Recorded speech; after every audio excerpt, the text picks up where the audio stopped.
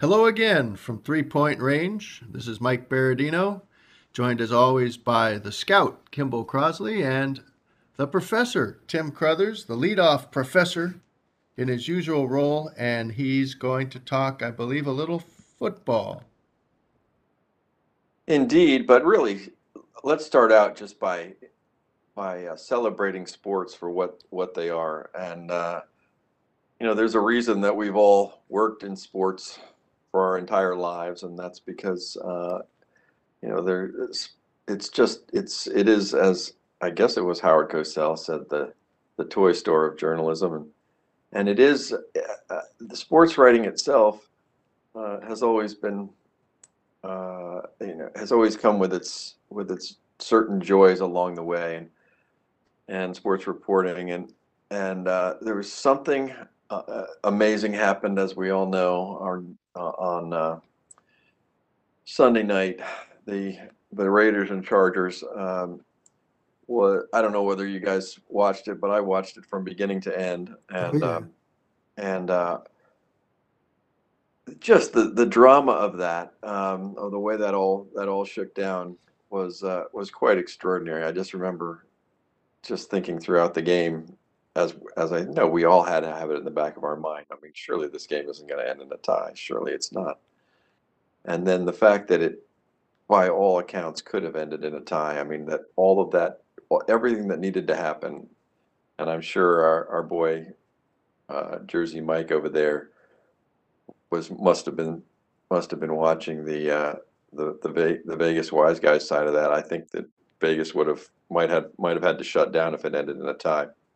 But the uh, the part of it that I want to talk about, particularly on the podcast tonight, is the moment that came to be known, I guess, as the timeout, with 38 seconds to go when the Chargers coach Brandon Staley called the timeout, and how the speculation immediately began once the game was over and the Raiders won it, whether or not Brandon Staley had cost his team a chance to tie the game and ultimately then get to the playoffs. And this is where we get into my world, the world of journalism versus the world of schlock punditry. And I remember waking up the next morning and turning on the the the series of ESPN Gab Fests, and that very topic kept coming up. Did Brandon Staley cost his team the game by calling that timeout and allowing the Raiders to sort of potentially regroup and change maybe what might have been a plan to just run out the clock? And in the world of punditry, there's just nothing better than saying, yes, Brandon Staley was an idiot. He should never have called that timeout. What was he thinking? Half of them were calling for his head. Obviously, this is one of the better young coaches, period. And as we all know, just sidebar, um, I offered to be the San Diego Chargers timeout coordinator Right. last year, Right. and Clock and management. could have saved Anthony Lynn's job. None of this ever would have happened, but I still haven't heard from the Chargers. So, um, but the, the the bottom line on this one is that after I waded through all of the crap punditry, everybody just wanting to pile on Brandon Staley. Then searched to find out, because as journalists, what we really want to do in a situation like this is find out what the guys were really thinking. What was the Raiders coach really thinking? What was Brandon Staley really thinking? And therefore, actually piece together uh, the real story as opposed to just the easy story. And I got to credit a guy named Bill Barnwell on this. He's a writer for ESPN.com, and he broke this thing down every which way you possibly could, and with an actual piece of journalism, actually taking what the Raiders coach said, what Brandon Staley said, what Derek Carr said, everybody that we could interview at the time, to sort of break it down. And the conclusion that he came to, and that I agree with, is that that the timeout probably did not affect the outcome. Because I think people were just ignoring the fact that there were only 4 seconds left on the play clock when that timeout was called.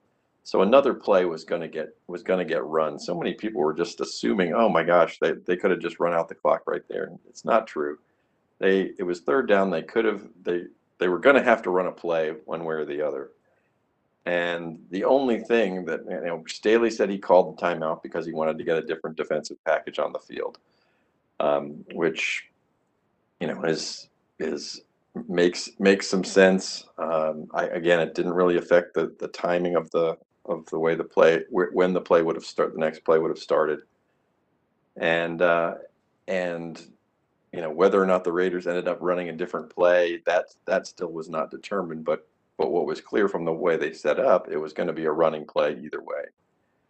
And so the only thing that ended up determining the change of the game was the way Josh Jacobs was able to gain 10 yards on that play. If the Chargers had stopped him at the line of scrimmage, or potentially behind the line of scrimmage, I think everybody agrees that regardless of the timeout, the Raiders would have punted the ball, and it would have ended, and then the Chargers would have taken a knee, and it would have ended in a tie. The timeout itself, I don't think really had any effect on the ultimate outcome. Barnwell's story, as it was broken down, seemed to suggest that however you looked at it, it was just going to come down to how many yards the Raiders gained on that play. And if they gained enough to try to kick a field goal, they were going to win it, because they were going to try to win it because it changed their playoff matchup from having to go to the Chiefs, where they were just destroyed a few weeks ago, to getting a chance to play the Bengals, which seems like a better matchup for them. So it made some sense for them to go ahead and try to kick the field goal if it was there, but not if it had been a no gain and that it had been a 57-yard kick or something like that, which had slight potential to be blocked, and all mayhem could have happened there. So anyway, the bottom line with my take here is, and I know I'm not really breaking any huge ground, but it's just another example of just lazy journalism, which is kind of where we are ultimately headed, versus a rare moment of actual journalism where we actually talked to the people involved. We actually tried to analyze it. We actually tried to break it down using every source that we had available to us, even in these bizarre COVID times when we can't really talk to everybody we'd like to for as long as we'd like to. And coming to vastly different conclusions based on actually doing some research, versus just coming to whatever conclusion seems to be the most TV click viewer friendly. And I don't know whether you guys even thought that much about it, or whether it was just one of those things that kind of came and went. But from the journalistic perspective, what we always teach our students here at UNC is to be curious, and to try to ask every possible question you can to get to the bottom of a story. And thank God that Barnwell actually did that. And I think it goes to show just how different your perspective can be if you actually put a little work into it, versus just going on TV the next day and saying, let's fire this idiot coach. What do you guys think? Well, I pretty much agree with you. It's funny because Twitter went crazy over this at the Of moment. course. And of course, there are a lot of That's arguments. more schlock journalism as far as I'm concerned. No, of course. But it's funny because I can see why people thought that it felt like, two punchers just saying like, hey, let's just like hold each other up and go the distance. And then one of them all of a sudden swings and the guy's like, whoa, wait, what? And so I can see why people felt that, reacted that way. The only reason I don't 100% agree with you is I haven't seen that definitive quote um, by someone on the Raiders saying, no, no, no, we were absolutely, safely trying to advance the ball, and and, that timeout had zero uh, effect on us emotionally or strategically. Right, but the And Jacobs run was an off-tackle play. I mean, safely running the ball. Could you run a safer play than that? no, that's what I mean. No, no. Yeah. So that, no, but that was like it was like, we're trying to win with reason, as you were saying. And I Hmm. don't know if like again, I don't know if the lineman just said, "Fuck you," whoops. If the lineman said, "Go with you." We're gonna block. We're can curse on this show. We're gonna block a little harder, and Editor. Hmm. and do that because and of course it just the optics just suggest that even though there is no Do they evidence to that really? effect. Do they really? Well, I mean, did the no, optics because suggest that they would that there was something about that timeout that that no, no, would no, no, piss off no, the Raiders and no, make them no, want to no, block harder? just the sequence of events, like the way they, it was such a busted run. Like it really was a longer run. It wasn't just a little like, okay, we got a few yards now, we'll do this. And again, it was just circumstantial is what I'm saying about the optics. I mean, like Hmm. that's what it looked like if you're, again, watching it play out. It So could yeah, I don't easily. A know. guy had a shot to tackle him for no gain. It could Oh yeah, no, easily have no, gone no gain, yeah, and yeah, then I believe I believe the Raiders would have punted, and I think there would have been a tie. right. No, Um, I and think I the don't think the timeout affected that in any way.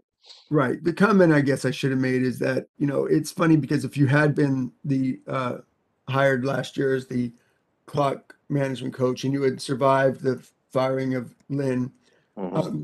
you definitely would have been the fall guy this time. It would have been real easy for Staley to say, like, Hmm. what, I'm staying. I've had a good year as a head coach, but that Crothers guy, he's gone. So maybe you should be glad that that didn't happen. Um, but yeah, it Yeah. was it was hilarious to watch that game. And all I could think about was Pittsburgh Steeler fans. And I can't imagine we've all suffered watching games for one reason or another, or especially watching games that like affected our team, even if they weren't playing. I cannot imagine just more of a ridiculous night for a Pittsburgh fan with all those fourth down plays. And every time you think, okay, we're good here. Right. And then it just was always, oh my gosh, just Right. hilarious, I mean, there hilarious. was something, I don't remember the exact stat, but there were something like 7 plays in a row that the Chargers, had they not made the play, the game would have been over. I mean, that is extraordinary. That is just, and yeah, I obviously you look at it from the Steelers fans' perspective. The fact that they needed to win a game in overtime just to get to that point, the fact that the Jags had to Right. beat the Colts, and the fact that all you get through all that and all you have to do is avoid a tie, and there are what 2 or 3 ties every year in the NFL out of 270 games, and this game almost ended in a tie. I mean, that you could not have asked for more drama. It Well, was let me it was let me hand it wonderful. let me hand it off to Mike by saying this. Watching that weekend of NFL football games, I've never wondered if the game was fixed as much as the sequence of events, in some way, just like it was just like, are you kidding me? Because if the start of the weekend, I thought they're overrating the excitement level here. They had put themselves in a bad position like the NBA does with, so many teams in the playoffs that, who cares? I don't care if the last wild card team sneaks in or not, and everything else is said. And it was too watered down. And so they're trying to build up all the drama of like, ooh, could it be the Raiders or the Chargers or maybe Pittsburgh will sneak in? And it's like, who cares? And they're like, no, no, no, we're going to make it really, really dramatic. So enjoy it. So what do you think, Mike? Fix, fix, fix? Well, I'm on record with the idea of Oh, fixes being possible, but I don't want to talk about the football. I want to take it off the field here because I oh, think we've covered every angle, even the ones yes. Bill Barnwell hadn't considered. But here's one that the first thing I thought about, having not watched the game, having consumed this purely by social media, was I think a lot, and I don't know how this falls in terms of who was the most outspoken critic of Staley or not. But Brandon Staley, I didn't know much about him until the wake of the John Gruden firing. So another Raiders-Chargers matchup in terms of news.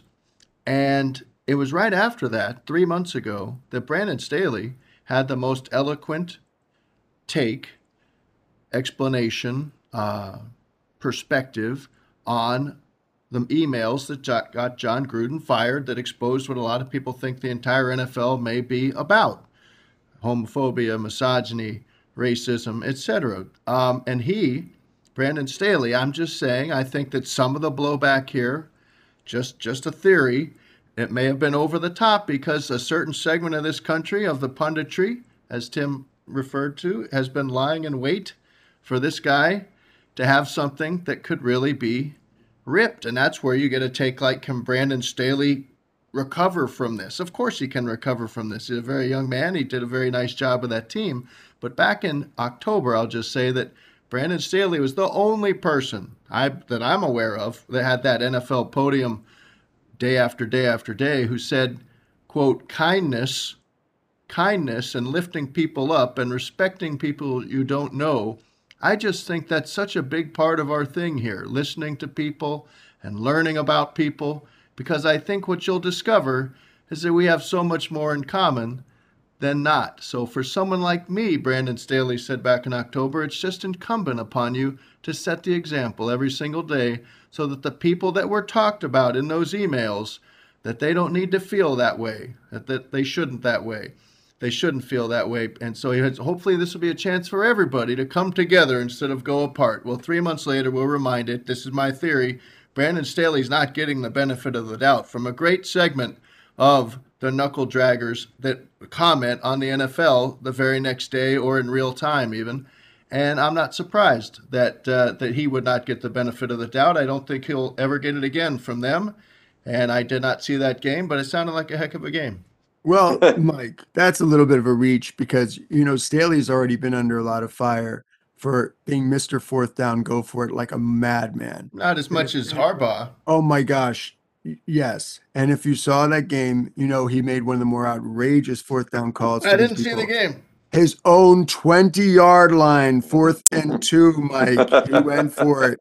And yeah, it backfired. So they've been dumping on Brandon for a while. All right.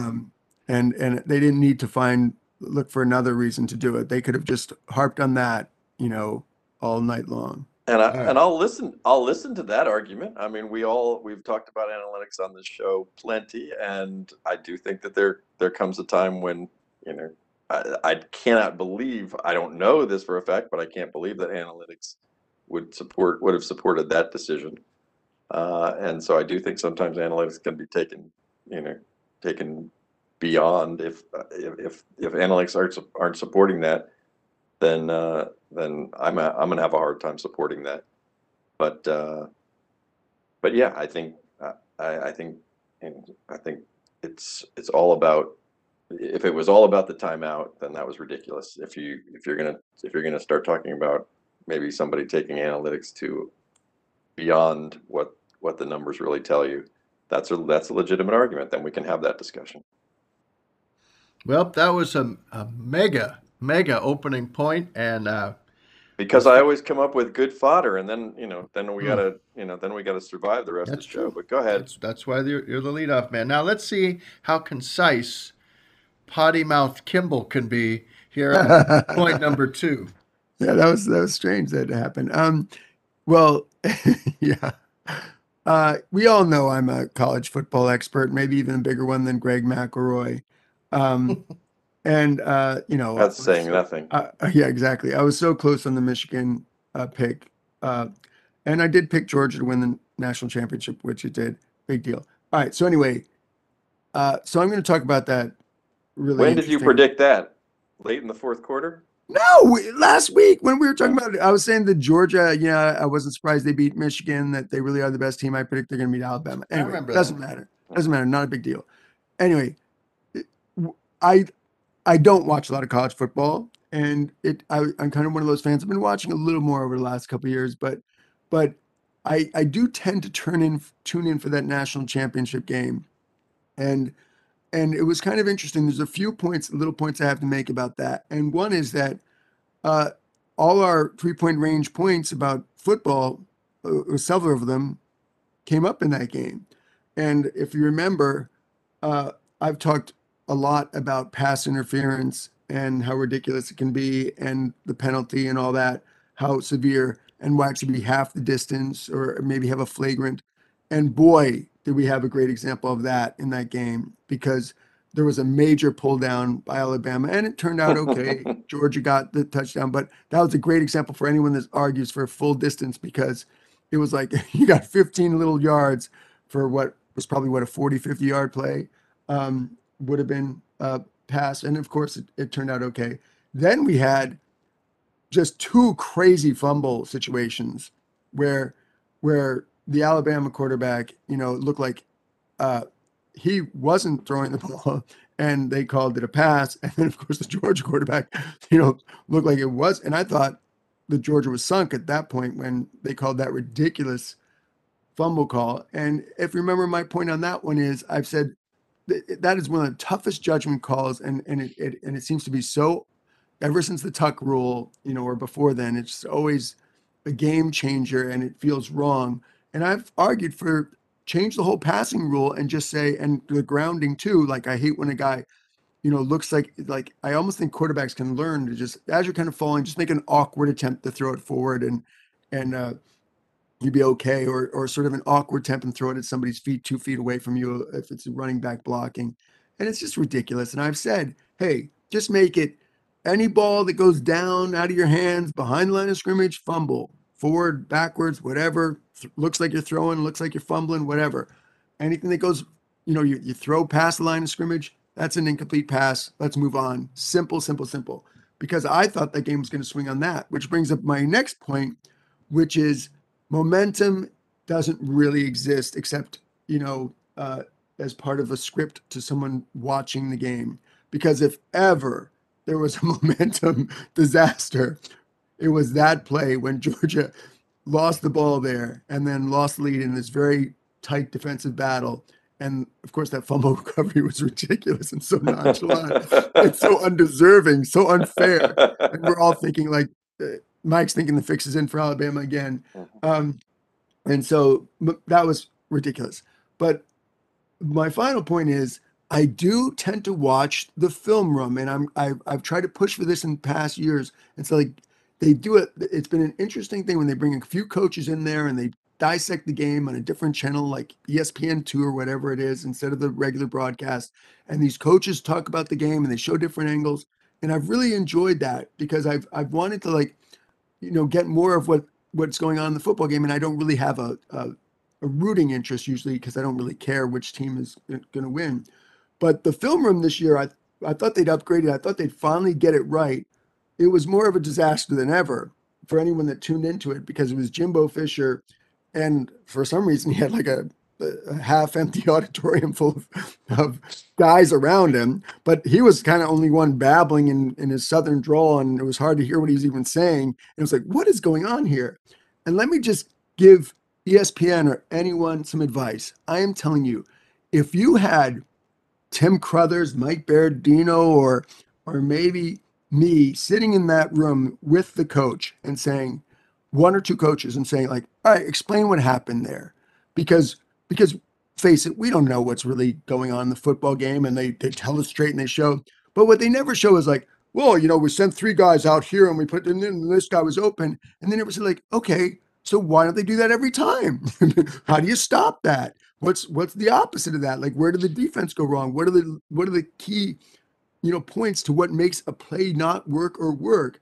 And that would be fascinating. But instead, if you ever watch the film room, it's like stuff that's way over your head, and it's like speaking a different language, and no one's like really trying to take it for the everyman and say like, hey, rein it in for me, rein it in so I can get more out of this. And I don't know if you guys have ever tuned into the film room, but if you've ever had a similar thought on that. So I will throw that out to you guys now. Well, I'll just jump in and say that when you say speaking a different language, I've been around Jimbo Fisher a couple of times, and he is speaking a different language. I really don't think it's possible to quote him accurately. But nice fella, and he makes about $10 million a year. But they could do better with that. The broadcast piece that I brought to my complaint, that I don't want to belabor it, but I'll belabor it here, is that I keep waiting to understand why Chris Fowler is the voice of college football on ESPN, which owns college football. I keep waiting to figure that out. I'm waiting for him to grow into the role. He's not growing into the role, and he should just go away. He was a very nice studio guy. He's good in the studio. He's good at on site, telling Lee Corso to put the hat on or the head on. But he just doesn't have it, and it just, there are plenty of other play-by-play people they could find. This guy, among active play-by-play people, would probably be about number 40 on my list. I'd rather hear Beth Mowins call this game than Chris Fowler. She'd be fine. He can't rise to the moment. He's just, even when he tries to growl and yell and get all Keith Jackson-y on us, it's terrible. Huh. Okay. That's what I say about Chris Fowler. Okay. I don't necessarily. I have grudgingly kind of accepted those two, even though Herb Street's fine. Yeah. He's fine, even with that weird comment he got crushed for on 2 hours of sleep recently. He's fine. Mm-hmm. Chris Fowler does not sound like, he sounds like he's about your 8th choice on a college football Saturday or whatever. He's not the show pony for that. Right. That's a big job. It is a big job, and I know he obviously has many issues, and not the least of which being that he's very old now. But man, there's in my mind there's still no better relatively recent college football voice than the man Brent Musburger. That's my guy. That's who I mean, even when you just hear a little clip of him on the regular broadcast, I just think that's, you want somebody who, we always talk about, who kind of, as you're suggesting, makes you feel like, all right, this is a huge game. This is I hear that voice, that immediately clicks me into that this is a huge game. And I want you're looking live. That's what I want. And yeah, I'm not getting that out of Chris Fowler. I don't have the obvious hatred that you have for him. I realize that we have done nothing to address Kimball's point, but I guess Kimball's point was basically that he's right about so many things, and that that's he what just a point wanted is. to pat himself on the back. That's what a point is. Yeah. Tell me about the film room, Tim. Do you ever watch the film room? Never. I'd love to comment on that, but I have no interest in it. I just, yeah. The fumble rule. Tell me about the fumble rule. Too distracting. Huh? The fumble rule. I'm with you on the fumble rule. I think that makes some sense. And my other thing, based on all these overtimes and I know we've discussed overtimes a lot on this show, but it suddenly struck me. Is there some reason why we can't just play out an NFL overtime for 10 minutes every single time?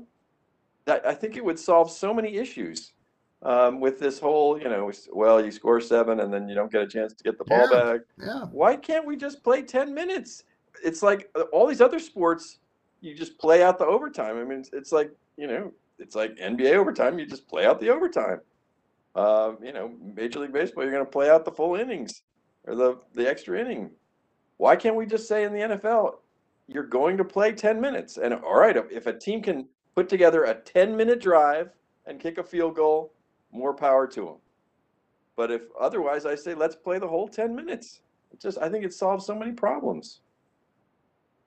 So you remember the early days of graphics, and it's fun to go back and watch games from the 70s sometimes and see the old graphics. And they had a graphic they used to love to put up there. I don't see it anymore. I don't even think they use this term, but there was a time in the NFL when any time you got to overtime, they would remind you over and over with large yellow graphics, sudden death.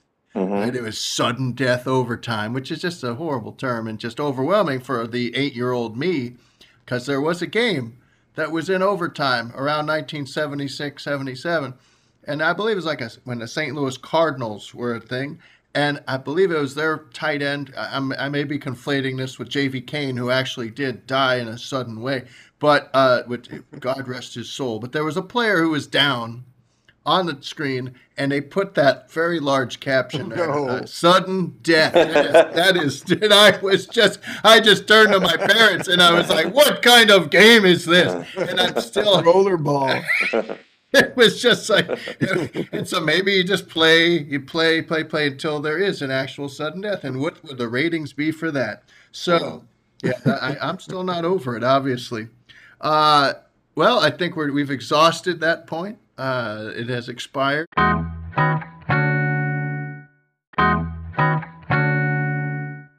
We're 2/3 of the way through a 3-point range, another 3-point range. We thank you for listening. You can hear us through your podcast, your favorite podcast outlets, including Amazon Music and Google and Stitcher and Spotify. We have that 3-point range, the Substack, that you are welcome to subscribe to and get directly into your inbox. And of course, we have a 3-point range Facebook or Meta page or whatever they're calling it this week, and we invite you to like that, and we'll get the link up there as soon as we can. So thanks for that. Third point, I guess I kind of segue into this with a little, I'm not going to blast Chris Fowler again, but it was part of the job really? For Chris Fowler, or maybe Holly Rowe or Molly McGrath, probably Chris Fowler's job in this role was to balance things out a little bit. There was obviously around the country, there's a whole lot of Georgia football fans came out of the woodwork, and everybody, about the 41-year wait, and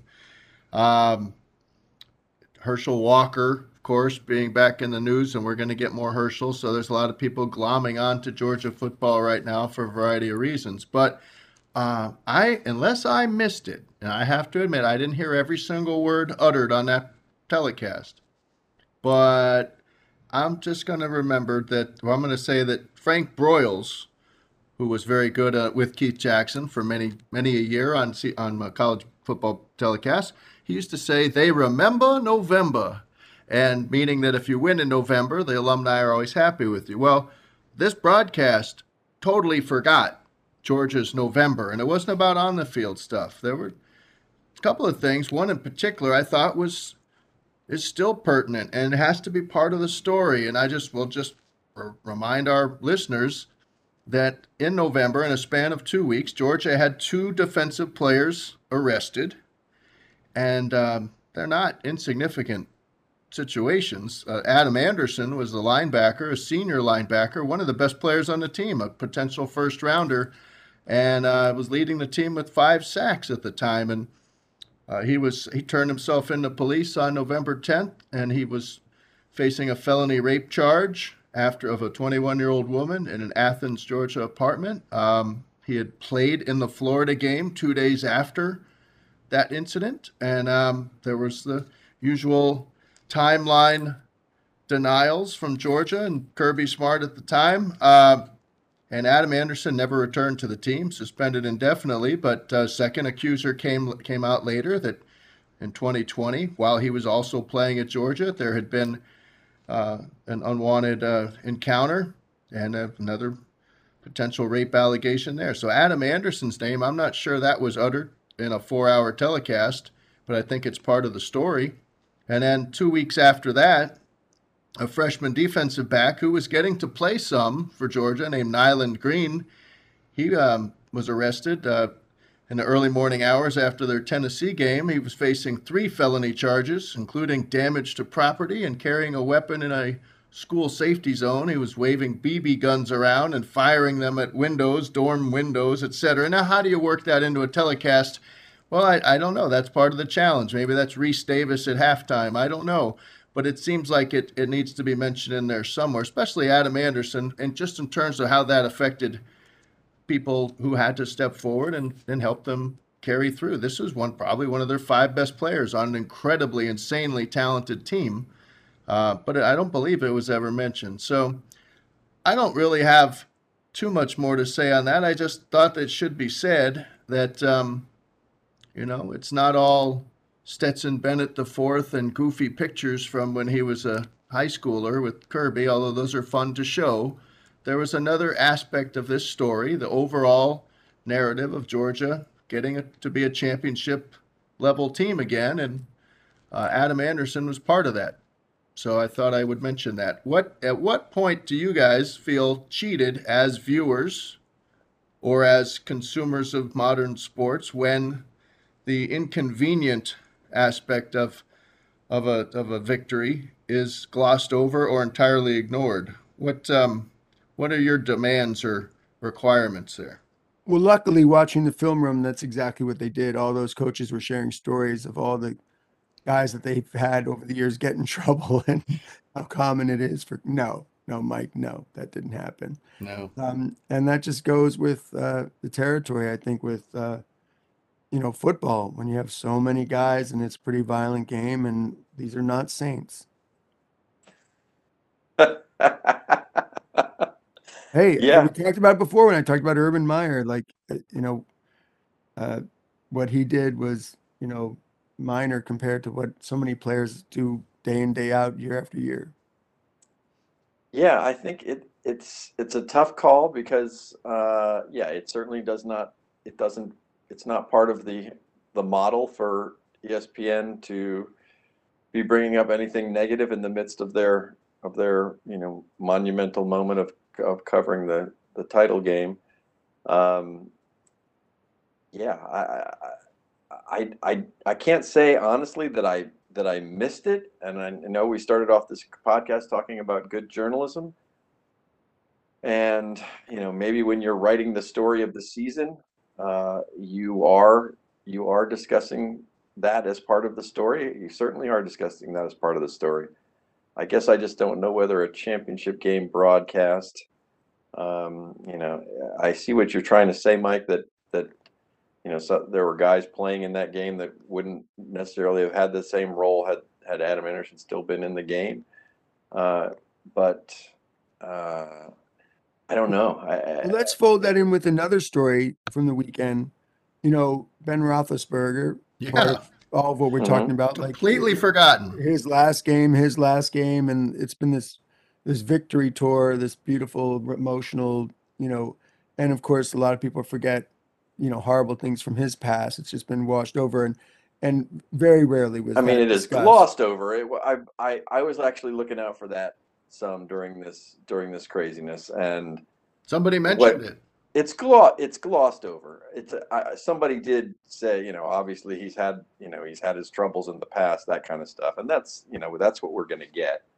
We're never going to get specifics on an NFL game. That's just not going to happen. It's just not in the best interest. All of these TV outlets are cowed by the fact that they can't afford to piss off the people who are going to ultimately decide who gets to broadcast these games in the next contract. I mean, it's just not going to happen.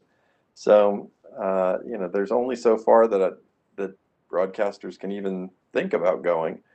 It is the beauty of being a print journalist is you're not tied to the game in any contractual way, so you don't have to be careful about what you can and cannot say. But I do think that's a piece of it. It just doesn't benefit ESPN in any way, shape, or form, other than those of us who are looking for good journalism to delve into the negative side of what's going on behind the scenes on these teams, because they want to keep broadcasting the national championship game, and that's a piece of it's got to be a piece of their calculus, I think. Well, it really hit me between the eyes as well when I kept hearing multiple times Kirk Herbstreit had enough airtime to let us all know that Will Anderson of Alabama, the Alabama linebacker named Anderson, would be a great choice for ambassador of college football next year. We got to hear that multiple times, that he's anointing him the ambassador. And I'd also say I respect Holly Rowe. I think she would have the ability to work that little sidebar into a 45-second stand-up during a replay review or something There's enough time in a 4-hour broadcast, and there's enough talent in the talent to delicately, carefully, however you want to do it, without dragging anybody unnecessarily. But still, he's facing these charges. This is one of their best players. Had Adam Anderson not been arrested and charged with felony rape, he was probably his name was probably going to be mentioned 50 times in that telecast because he was one of the best players on one of the best defenses we've seen in some time. But it is it is frustrating when you know it can be done. Mike Tirico would know how to do that. There are professionals who, even with these deals with the devil that get made, where you can mention the inconvenient truth. And I just thought it was there, and it needed to be said at some point, and it just wasn't, and it's bothersome to me. And it's you have to in some ways suspend your requirements, your ethical requirements, or we're trained to try to be balanced on these things, and it even when you're writing it too one-sided, you feel a little dirty. Well, as a viewer, if you just realize something is completely one-sided, and I suppose if we went back and looked at the Barry Switzer Oklahoma teams that SI put on the cover for all the arrests that were happening back in the mid-'80s, I don't know how much those things were mentioned on telecasts. I could be wrong, but if that's what it is, if that's what TV is, then we should just realize that you're only getting half the story. You're only getting the good part of the story, the warm and fuzzy, up close and personal. You're not going to get the whole story, whether it's with warts and all. So, are you saying this because it's the national championship game? Because let's face it, this kind of stuff happens every week in every program for every game. So well, I don't know about no. I'll say it no. Do it for the. A felony rape charge does not happen every week in every program. It might happen in all of college football a handful of times in a multi-year period. Negative stuff. Guys get kicked off the team all the time. Alabama kicked a player off a linebacker for DUI back in August, and I don't expect that guy's name to be mentioned over and over because he was a reserve. He wasn't important. This guy was important, and come draft day, if this thing does somehow get resolved, whether it's resolved or not, he was a projected first rounder. That's part of the draft day story, perhaps somewhere in there, but it's not going to be mentioned as if he remains in limbo. I don't know. It's just frustrating, and this is where I bring my frustrations, right here. Well, do you feel better? No, I don't. I feel even worse. But thanks for listening, and thanks to all of you for listening. We're going to wrap it up now. This has been 3-Point Range for the Scout, Kimball Crosley, and the Professor, Tim Crothers. This has been Mike Berardino. Have a great week.